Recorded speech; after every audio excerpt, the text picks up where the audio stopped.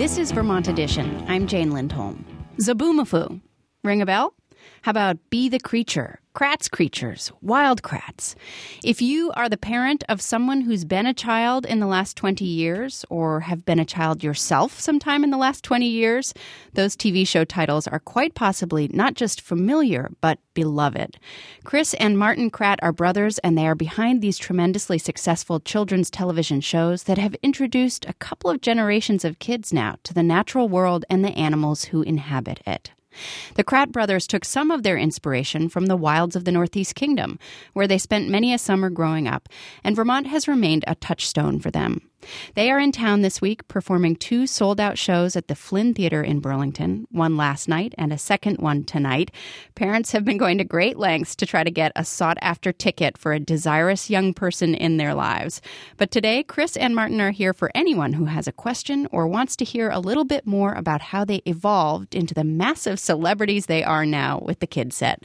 Chris and Martin Kratt, welcome to Vermont Edition. What a pleasure to have you here. Hi, Jane. Nice to see you. Thanks for having us. So I said that Vermont was important to you guys when you were growing up and still important today, and I hope I am not overselling that. It sounds like summers spent in the Northeast Kingdom were at least informative and helpful in developing this love that you have had for the natural world. Is that true? Oh, yeah, absolutely. I mean, we grew up in New Jersey, right? So we had some wildlife, but it was, box turtles in the backyard, frogs and stuff. And what we ended up doing, our parents ended up getting some property in Northeast Kingdom, and we would go up there as soon as school let out and camp out all summer long, so it was like getting water from the old farm well and just being out in nature. So we'd see porcupines, raptors, we really got to go wild and just run around and experience nature. Yeah, there was no building whatsoever. Yeah. So we had a pop-up trailer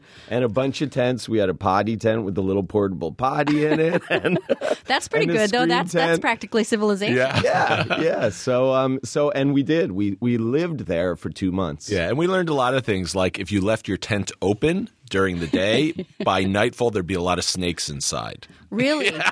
So you learned that by experience. We learned that, yeah. And so we did also you do that on purpose? Oh yeah, definitely. Because it was an easier way to find snakes because they were all hiding in the grass. But if you left the tent open, they'd crawl in, and then you'd see all the snakes. And I think also we got a lot of good training for our creature adventures, for camping out, because when we were developing our ideas for children's wildlife films for our first series, Kratt's Creatures, we would spend 6 months camping out in the Amazon, in the Peruvian Amazon, So our early training in the Northeast Kingdom prepared us for that. I really believe it. You must have also had parents who tolerated this kind of behavior or who appreciated that their sons were going to open the tent so that the snakes could come in. And I don't know, did they enjoy that, Chris, or did they just tolerate it? No, they did enjoy it for sure. One of the reasons they originally came to Vermont was because they were into skiing. They were part of a ski club and a boating club. They were into sailing. So they liked the adventure sports that Vermont offered. So that was one of the reasons we were here in the first place. And yeah, we would bring our dogs up, and they were totally game at having one of our... we had a St. Bernard that really liked porcupines and never learned her lesson. Yeah. Like a lot of trips, to the vet, taking out the deep ones. Yeah. And we had a dog that had puppies underneath the trailer one year, and that was really exciting. And yet you didn't become veterinarians. Instead, you became I almost TV stars. did. I was at Duke studying to be a veterinarian, getting ready for vet school. I wanted to do something with endangered species, veterinary medicine, but then I took a course on amphibian ecology where we just looked at all the amphibians, the frogs and salamanders in North Carolina, and I was taking a video course too. So I ended up making a video about hellbenders, which are 3-foot-long salamanders that live in the Appalachians, southern Appalachians. And that kind of switched my thinking, To TV star. No, not at all. Really just because at that time we realized that was like in the late 80s, and there were no kids' wildlife shows. And we were talking and we realized their kids are the number one group of people who love animals, and nobody's making a show just for them.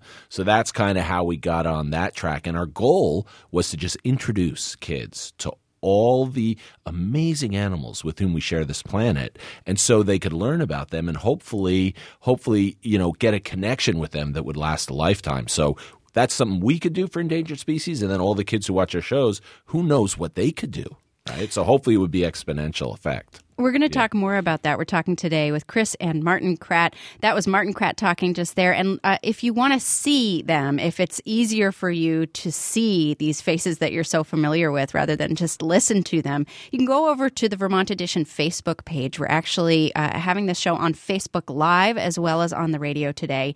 And let's go to Edward calling in from Waterbury Center. Hi, Edward. Go right ahead. Hi, guys. First off, I'd like to say big fan. My kids love your guys' show, any one of them. And my daughter had a question for you. We've got a couple dogs and a couple cats, and she was curious what kind of pets you guys have. Oh, hey, Edward. How's it going? Well, I have 2 cats right now. That's Martin. Martin, yeah. And my dog recently died, so I don't have a pet right now, but we like to travel on adventures and see animals in the wild too. So that's what I've been doing a lot of lately. Yeah, we also got that question from Ben in Montpelier who wanted to know what pets you have at home. And it's curious because you guys do so much creature adventure. Do you see, so Martin, you have the 2 cats. Do you see your cats as wild creatures or are they just the same pets that everybody has at home? Oh, yeah. Well, I do see some similarities. Like my cat, for some reason, chuffs like a tiger does, and I've heard tigers in the wild in India chuffing, that I can't really do sounds like poof, poof, that's what the tigers do. So I don't know why my cat does that, but what Chris was saying is like we've been traveling around the world so much, like we kind of you might be tempted to like, oh, I'd love to have a falcon, you know what I mean? And actually I did once when I found like a sparrowhawk that was in a drought, it was a young of the year and was dying, so I just kind of rehabilitated him and then let him go again. But our connection with animals has always been in the wild. Like, for example, on Be the Creature, we would live with a group of animals for a month at a time, and those documentaries were based on whatever stories developed out of what was going on in their lives. So we would live with a pack of African wild dogs and just follow them around all day for a month. You really would? I mean, that's really how you did that production was live with those creatures and study them for a month, not just sort of drop in and be the celebrities? No, we would drop in. We'd live follow in a tent. them around. Yeah, we'd sleep by their dens and, get up with them and go off on the hunt with them and try to keep up. When we were following African wild dogs, it was so hard to keep up with them in the Jeep. I think during that adventure, we got 21 flat tires. And when we were also with, we were living with a group of chimpanzees in Kabale Forest, Uganda, and they would be hanging out, we'd be hanging out with them. And then suddenly they signaled to each other somehow because they would all be moving down the trail, like out on a hunt because they were out hunting monkeys. So we'd just grab our camera gear and try to keep up with them, and they'd split off. And I mean, so it was, that's what we did on Be the Creature. And we never knew what was going to happen. We went out there without any story, it just whatever the animals' lives, what was happening in their lives became our documentary. And, in regards to what you were asking about before, like seeing wild features in our domestic pets, we kind of have always looked at it the opposite way. We like to look at animals in terms of them being fellow creatures, rather than scientific objects, and kind of thinking about them in terms of, hey, what are they afraid of? What makes them happy? And that's kind of the way that we look at animals. Yeah. How do you balance that for kids, though? Because we know that kids who are able to experience wildlife, even to touch it, to see it, to watch it, to be right there with it, are going to have a deeper appreciation for and probably a more active connection to the conservation of wildlands and wildlife. And yet you guys also have this ethos of leave the animal where it belongs. We're not taking animals. You don't have them in your live show up on stage with you. So how do you balance that desire to show kids really up close and personal what animals are like, but also instill in them this idea that wild animals are wild and they need to stay that way? Well, I totally agree with you. It's so important to have a connection with animals for kids. So for kids, having pets is so important. Like my son had a bearded dragon, right, which is a lizard from Australia. But bearded dragons you can get, captive bred. And so, kid gets a connection with the reptile. It was a great pet that we had. But, I wouldn't want to go take a Komodo dragon out of the wild and make a Komodo dragon my pet for a lot of reasons with Komodo dragons. So it's kind of just finding that balance, and it's all about learning about the animals and knowing what are good pets to have and what animals should better be left living free and in the wild. And Chris? Zoos are part of that too. Zoos can provide something really great by showing people animals that they would normally not be able to see in the wild. The key there is that we continue to strive to make zoos good places for animals to live and treat them properly. And there are probably some animals that shouldn't be in zoos at all. Because Like what? Well, like, animals that need a lot of space, like a wolverine. It's a roamer. You don't see many in zoos at all. But, bears, polar bears, they're all roaming animals, and they need a lot of space. The other thing that's happening in the world right now is that people are gravitating towards cities, and we're shifting that balance of the human population in the world living rurally into a human population that the majority live in cities. And that changes our relationship with wildlife. I mean, in some ways, it's potentially a good thing because you can preserve landscapes and wildlife and have contiguous habitats. But it also means that there's a potential for less of a connection with wildlife and more kids and adults who are just experiencing wildlife either on TV or in zoos like you were talking about. Well, I agree that it's really important to get out into the wild and experience it for yourself, going on hikes in parks. Even if you're living in New York City, you can go out to Central Park and experience some nature, right? And wherever you can go to get outside and have your own wildlife experience is awesome. And frankly, that's why we end each show with keep on creature adventuring. We'll see you on the creature trail. Yeah, and really one of the most gratifying things for us in terms of impact of our show is that if kids and their families turn off the show and go outside on an adventure together, and actually experience nature, that's really the kind of excitement that we're trying to instill in the audience. And we've gotten a lot of feedback that happens. We get a lot of letters saying, our family goes out and has our own creature adventures. We go hiking. Sometimes they pretend they're me, Chris, and Aviva, and Koki. The parents get a certain role.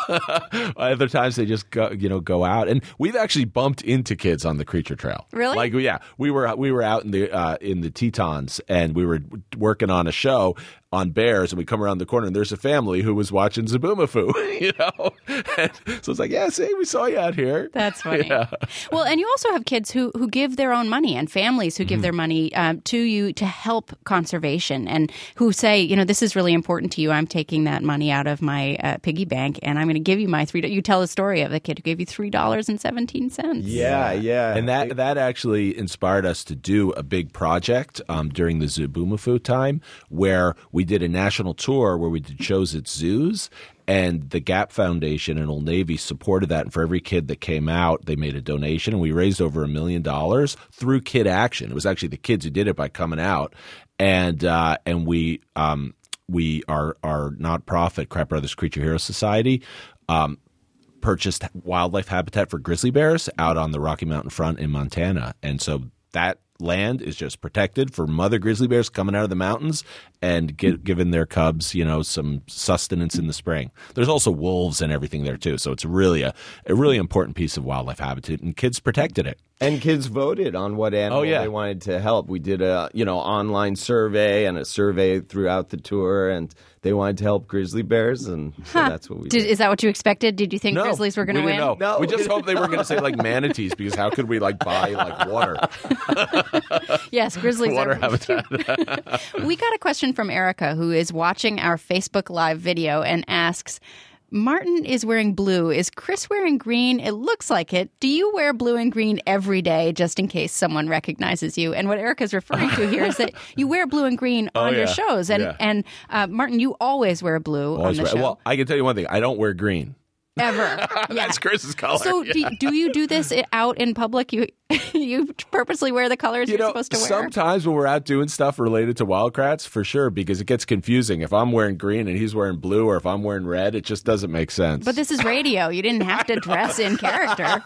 Well, we like our colors. We do like our colors in real life. Yeah. I mean, we've been caught wearing a different color before, but Let's go to some of our kid callers. Aiden is on the line with us from Morrisville. Hi, Aiden. Go right ahead.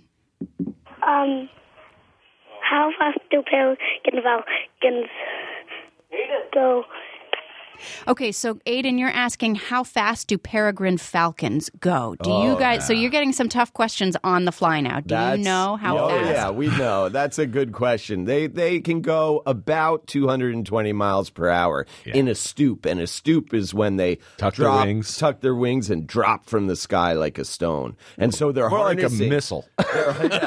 They're harnessing the force of gravity, and that's one of the things we do in Wildcrats too. Is like, we look at animals in terms of their creature powers, those special, amazing things that each animal can do.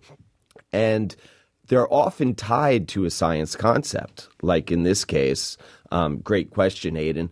Their speed, their creature power of speed is tied to the force of gravity. And so we always put a curriculum element into the show, like, because that's a physics concept, right? So you can do a show on skunks where you introduce a chemistry concept. So we're always very mindful of that, you know. And one other thing about Wildcrats, it's primarily about turning kids onto animals and introducing them to our fellow creatures, but it's also about turning kids onto science, you know, and STEM content. Yeah, we even did an episode on electric eels, and we're able to talk about electricity through animals, right? Yeah, about currents. And, How much do you know when you're starting out, and how much do you have to do the research? I mean, you must have a body of knowledge now that helps you, and animals that you can think of, oh, this is similar to when we looked at this other animal, and it's a very similar, biology or chemistry. But you must also have to do a lot of research and have a team that does some research with you. Oh, yeah, and every episode we do, every animal, even a familiar animal, we learn something new.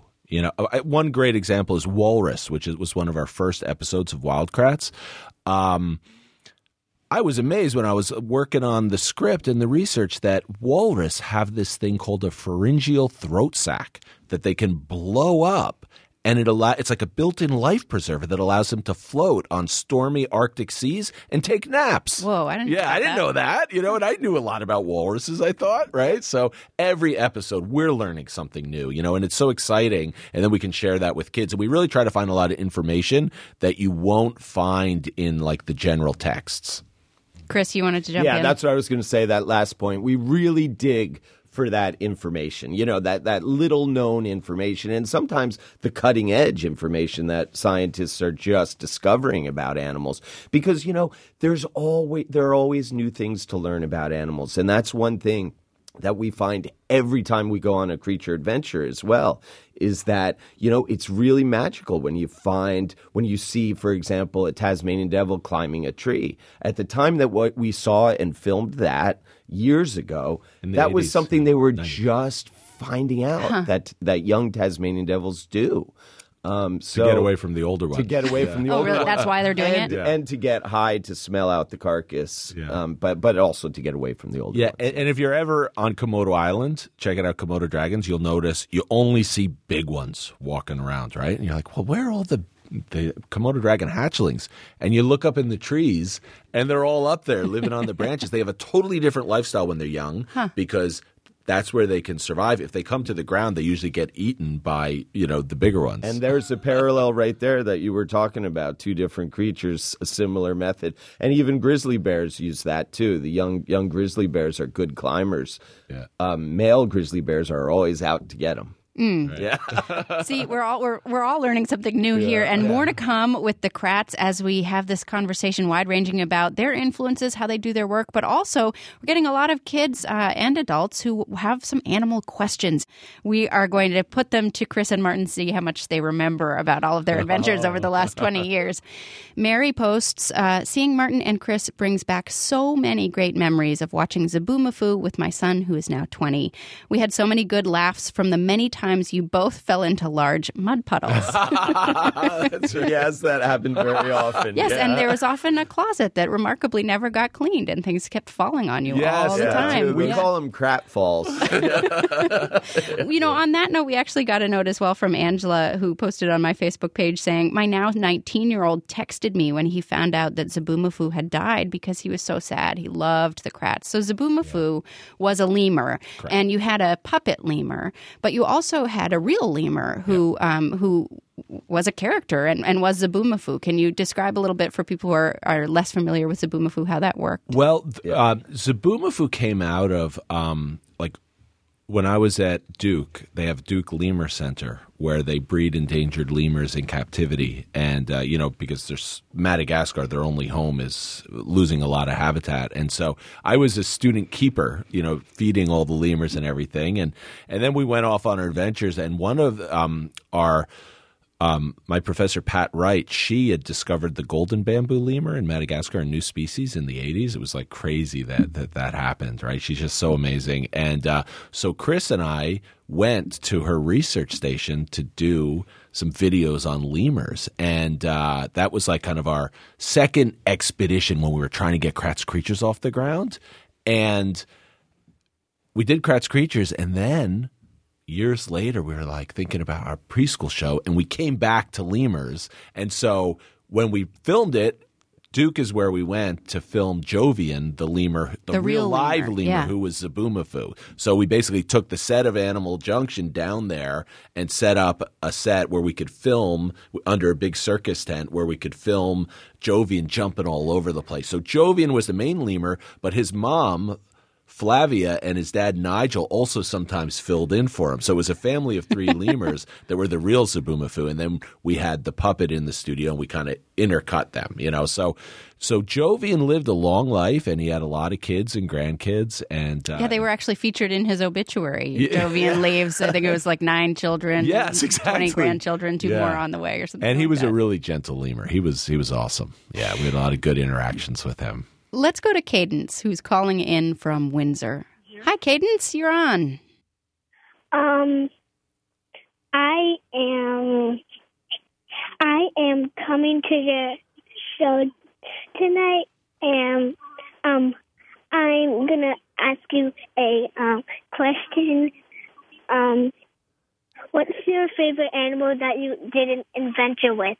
Oh, yeah. So what's your favorite animal adventure? Good question, Kay. Hey, we're glad you're coming to the show. Yeah. We should also say that Nathaniel in Norwich, who's 8, also wants to know what your favorite creature adventure is. So Cadence and Nathaniel are both really interested. Our favorort creature adventure or our favorite creature that we haven't adventured with yet? Oh, well, why don't you give us both? Well, I'll do one of our favorite that we've done. Yeah. That was one of them. I mean, there are so many, it's really hard to pick. But one of them that comes to mind is when we were swimming with spotted dolphins in the Caribbean.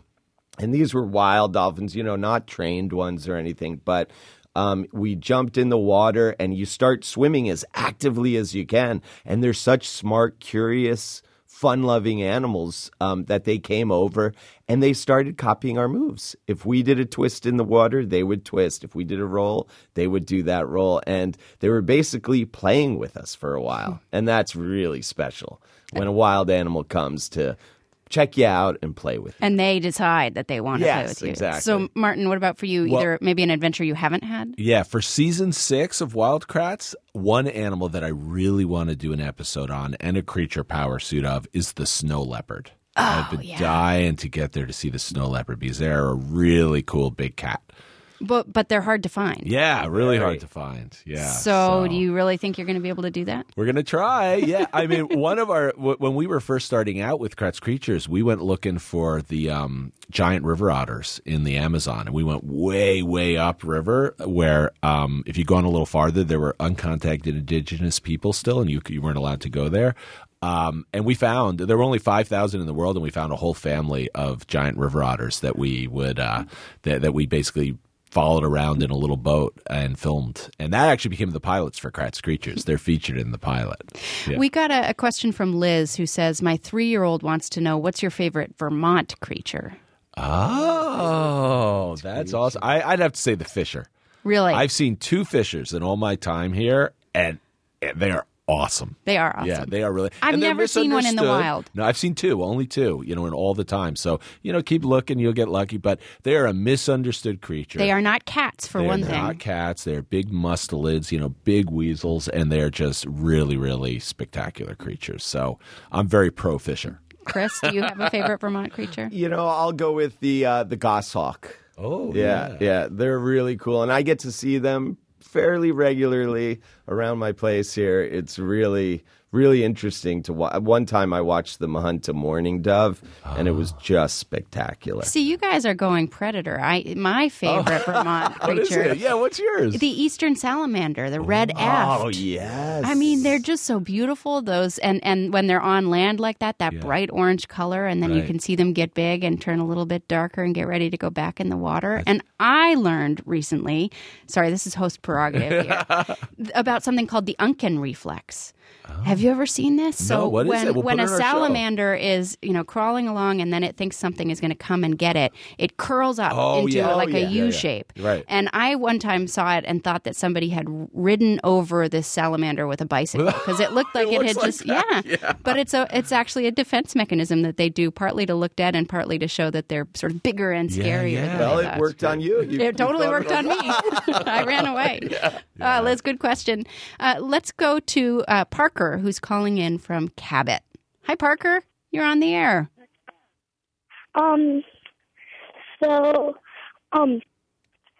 I had a question of, have they ever transferred a animal to another habitat so they could live better?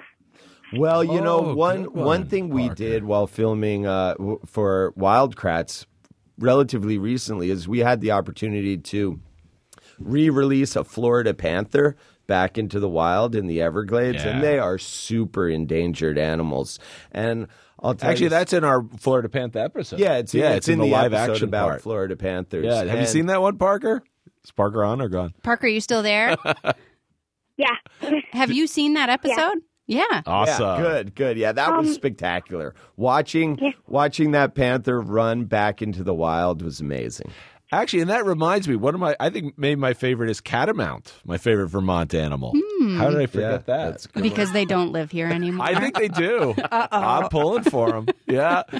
Actually, we did a Tasmanian tiger episode, and I don't know if you heard the recent reports. That they have credible sightings in northern Queensland now. Wow. Yeah, so who knows? And You it's don't true. know. I mean, there may be catamounts that are passing through, secretive. not yet a breeding population, but you think they're coming back? I think Martin? so. All right. Yeah, All right. I hope so. Linda in West Glover sent us a note to remind us that Wild Kratts isn't just for kids. She says, I'm 75 years old and I'm addicted to the show. I discovered you a few years ago. I traditionally watch the PBS NewsHour every evening. Then I used to switch over to one of the major networks to get their take on the news. One night, I got so frustrated with all the advertisements in the network news broadcasts that I started clicking around to different channels to see what else was on. I discovered Wild Kratts and I was instantly hooked on the show. I love the combination of the live introduction and wind up to the show with animation in the main part. The animation is wonderful. So are the animated characters themselves. How do you get the animals to be so expressive? Oh, That is so great. That's Thank awesome. you for that comment. Yeah, one of the things that has been amazing about the show that we're really proud of is its broad audience range. Like we have kids, in preschool watching the show. We have older kids, 10, 11, 12 years old watching College the show. kids. And then, of Yep. course, we have the woman that wrote in. So we're really proud of that, of being able to – it's unusual for a show and being able to reach so many people. yeah. But if you love animals, you love animals. Doesn't matter what age, right? All right, so there's that. There's Yeah. the love of animals. But we also got a note from Daria who says, my kids were big fans of Zaboomafoo. My mom friends used to joke, the kids watched for the Leap and Lemur, the moms watched for the Kratt brothers. Which I know this is not the first time you've gotten that. You had a lot of parental fans who watched for what they thought were the two cute guys who were doing the show. That must be kind of an odd feeling as you do a show for kids. Oh, yeah, I guess. No, it was great. It's a family show. So, it's we're really glad for our audiences. And actually, you know what? I just remembered something. That's a nice turn. Nice pivot there, Martin. No, but one of the things when we really knew that Kratt's Creatures was hitting an audience, we were on a tour like a month after it had launched, and we were doing a book tour, and we're at Barnes & Noble here in Burlington. And suddenly we had this crowd come out that we were on the second floor. You know how the escalator goes up to the second floor? And the crowd got so big lineup on the second floor that the fire marshal had to come and turn off the escalator because people couldn't get off the escalator anymore. So then we were like, wow, this show might be becoming a hit, you know? And that happened here in Vermont. Yeah. Let's go to Max, who's on the line with us from Lyndonville. Hi, Max. You're on Vermont Edition. Go right ahead. Hi. Hi. We got you. We can hear you.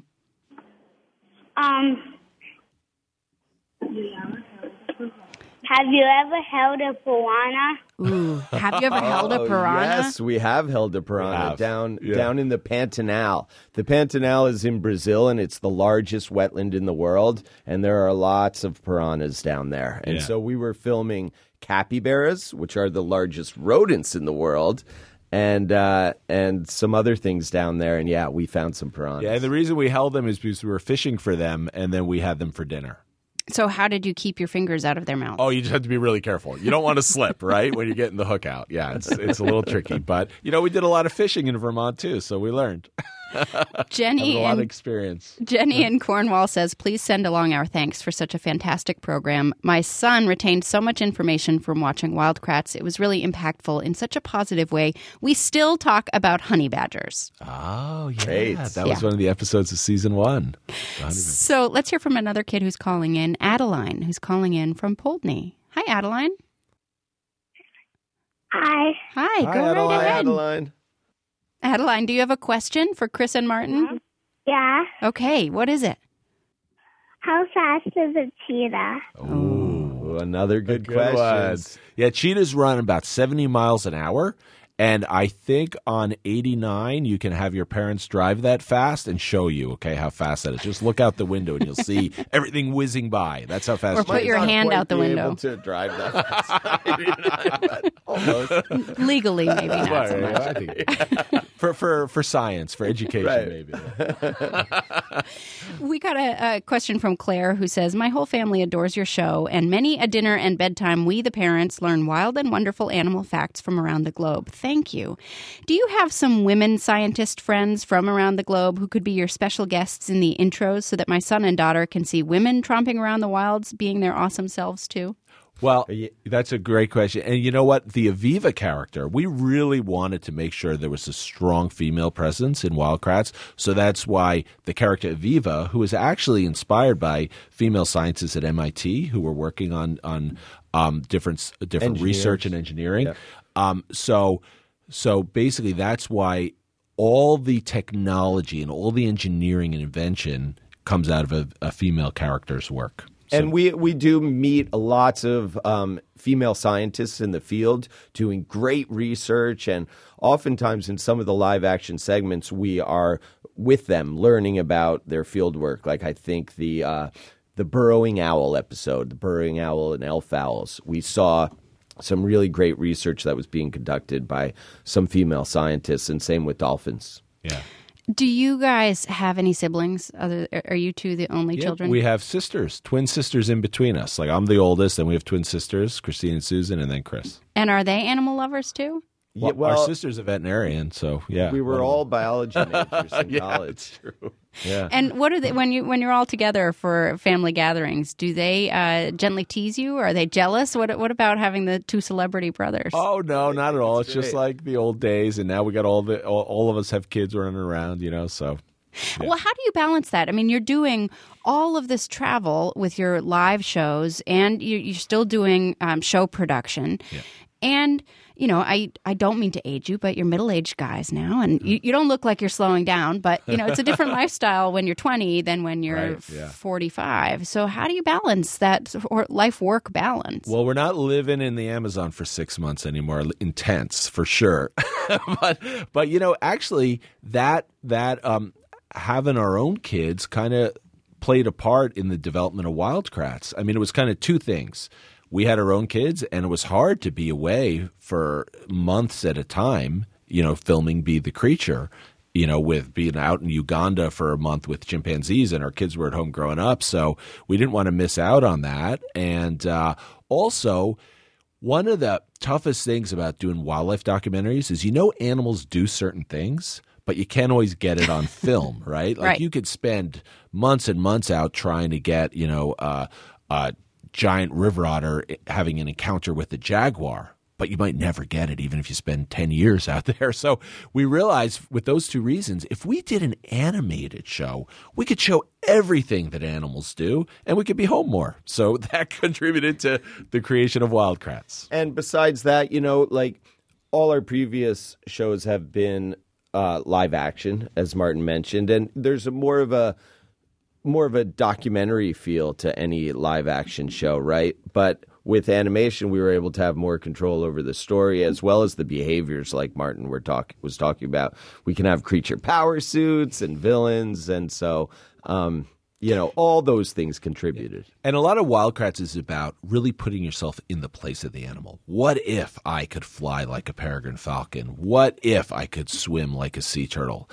And so really the creature power suits are a representation of that, like experiencing these amazing abilities of animals. And that's at the core of Wild Kratts. And how involved are you then once the animation part of the story takes over? Well, Chris and I write all the scripts, and then we have a great team of researchers and animators who bring it all together. Yeah. So we're involved throughout the process. I mean, this is why we're doing this. We would never be taken away from the TV show to do other things. Yeah. We're talking with Chris and Martin Kratt this hour, the Kratt brothers. They're here in Vermont. They're doing 2 sold-out shows at the Flint Theater in Burlington. They're behind the educational TV shows Kratt's Creatures, Zaboomafoo, Be the Creature, Wild Kratts. And when they have some downtime, they can often be found in the wilds of Vermont. They're here with us today. Let's go to Hadrian, calling in from Richmond. Hi, Hadrian. You're on the air. Why are saber-toothed tigers extinct, but regular tigers not extinct? All right, so why are saber-toothed tigers extinct, but regular tigers are not extinct? Oh, really good question. Yeah, well, saber-toothed tigers were bigger. They focused on bigger prey. Like woolly rhino and woolly mammoth. And usually, oftentimes what happens with extinction is animals that need more space, need more resources, they become extinct earlier. Probably some of its prey species became extinct. Then the saber-toothed tigers couldn't make it either. But plus they live in different parts of the world. Like tigers lived in rainforests, and saber-toothed tigers lived in North America where glaciers hit and everything else. So while we're talking about animals that are extinct, Dahlia wants to know about animals that aren't extinct. She's 5, and she says, what are the species that have survived the longest on Earth, and why have they been able to stick around for so long? Okay, well, you can see one of them. Now that spring's coming and summer, look for dragonflies. Pretty much the exact same kind of dragonflies that might land, on you or on your porch. They were landing on dinosaurs. Whoa. Yeah, so they've been around a long, long time. Oh, yeah. And when Martin says look for dragonflies, one of my favorite things to see in nature is they spend the first part of their life in the water, and they're predators in the water that can even grab minnows and eat minnows. But they come out when it's ready to turn into a dragonfly, kind of like a butterfly does. They come out of the water, they sit on a rock, and they just bust out of their skeleton, and they come out like an alien, and they look like a totally different creature. Like when they're in the water, they're just little bug-like things, but then they just become flies. I've never seen that. Pump up their wings and it's amazing. That's so cool. All right, let's hear from Tanner in Dorset. Hi, Tanner. Go right ahead. Hi, I really like your TV show. Thanks, Tanner. And have either of you been attacked or injured by a wild animal? Oh, yeah. Well, Chris, it was really funny because Chris once got tackled by a Komodo dragon. That is said like a brother. Yeah, well, it was really funny. Yeah, that's true. I turned to run away from this Komodo dragon, and I tripped. And before I knew it, he was climbing on top of me. Fortunately, I got my foot under his chest, and so I was able to give him a little shove to the side and skittle out of there. because they have sharp claws and they are not nice. Oh, Yeah, no, but no. but the amazing thing was afterwards I look over at Martin and he was standing there with his mouth wide open in surprise and he Laughing. hadn't moved an inch to help me. Well, it kind of happened fast, you know. Yeah, What are you excuses. gonna do when they get crap in the other day? No. Oh, and one time also, we were following lions all around in Africa in our open Jeep, and we fell because they fall asleep a lot, right? And it was the middle of the night, and they fell asleep, and we fell asleep in the Jeep, and I woke up because like something was licking my boot. And I looked up, and there was a big male lion because my leg had like gone off the side of the Jeep. He was just tasting. He didn't take a bite, so I was lucky there. That's kind of a far cry from opening your tent to let the snakes in. Yeah. You know, you're sitting there sleeping in the Jeep and the lion is licking your leg. Yeah. Pretty good life, though. Pretty good life that you guys have Amazing, had yeah. so far, and pretty amazing adventures that you're also able to bring to kids. You're going to keep doing this for a while? Oh, yeah. As we can. Yep, absolutely. There's so. I mean, Wild Kratts alone, we have almost a limitless supply of episodes to do. Like we can't get to animals fast enough. Put it this way: one of our new episodes is on penguins. You know, we're 138 episodes into Wild Kratts, and there are animals like snow leopards. We haven't done episodes. Pygmy marmosets. I mean, you could just rattle on and on. We got a great letter recently from a kid who was like, "Yeah, you know, They obviously they don't understand like the business of making TV shows and how much time and money it takes and everything." They said, "You know, I've seen all the episodes already. I haven't seen any new ones recently. Can you guys make some new ones faster? I'm thinking maybe you can't think of any animals to do shows on, so here's a list." Well, all right. Well, we're going to look forward to seeing you guys tick off all the animals on that list. Chris and Martin Kratt are behind educational TV shows, Kratt's Creatures, Zaboomafoo, Be the Creature, Wild Kratts. Thank you so much for spending the hour with us. What a pleasure to talk with you both. Thanks you, a lot, Jane. Jane. It's great to be here. And that's our show for today. If you have a comment you'd like to share, leave us a note on the Vermont Edition page at vpr.net. You can also find us on Facebook or tweet us at Vermont Edition. And follow Vermont Edition in NPR One for our latest content. Vermont Edition is produced by Rick Singari, Sam Gale Rosen, and Meg Malone. Mary Williams directed this program. Our executive producer is Patty Daniels, and our theme music was composed by Grace Potter and the Nocturnals. I'm Jane Lindholm. Thanks for listening.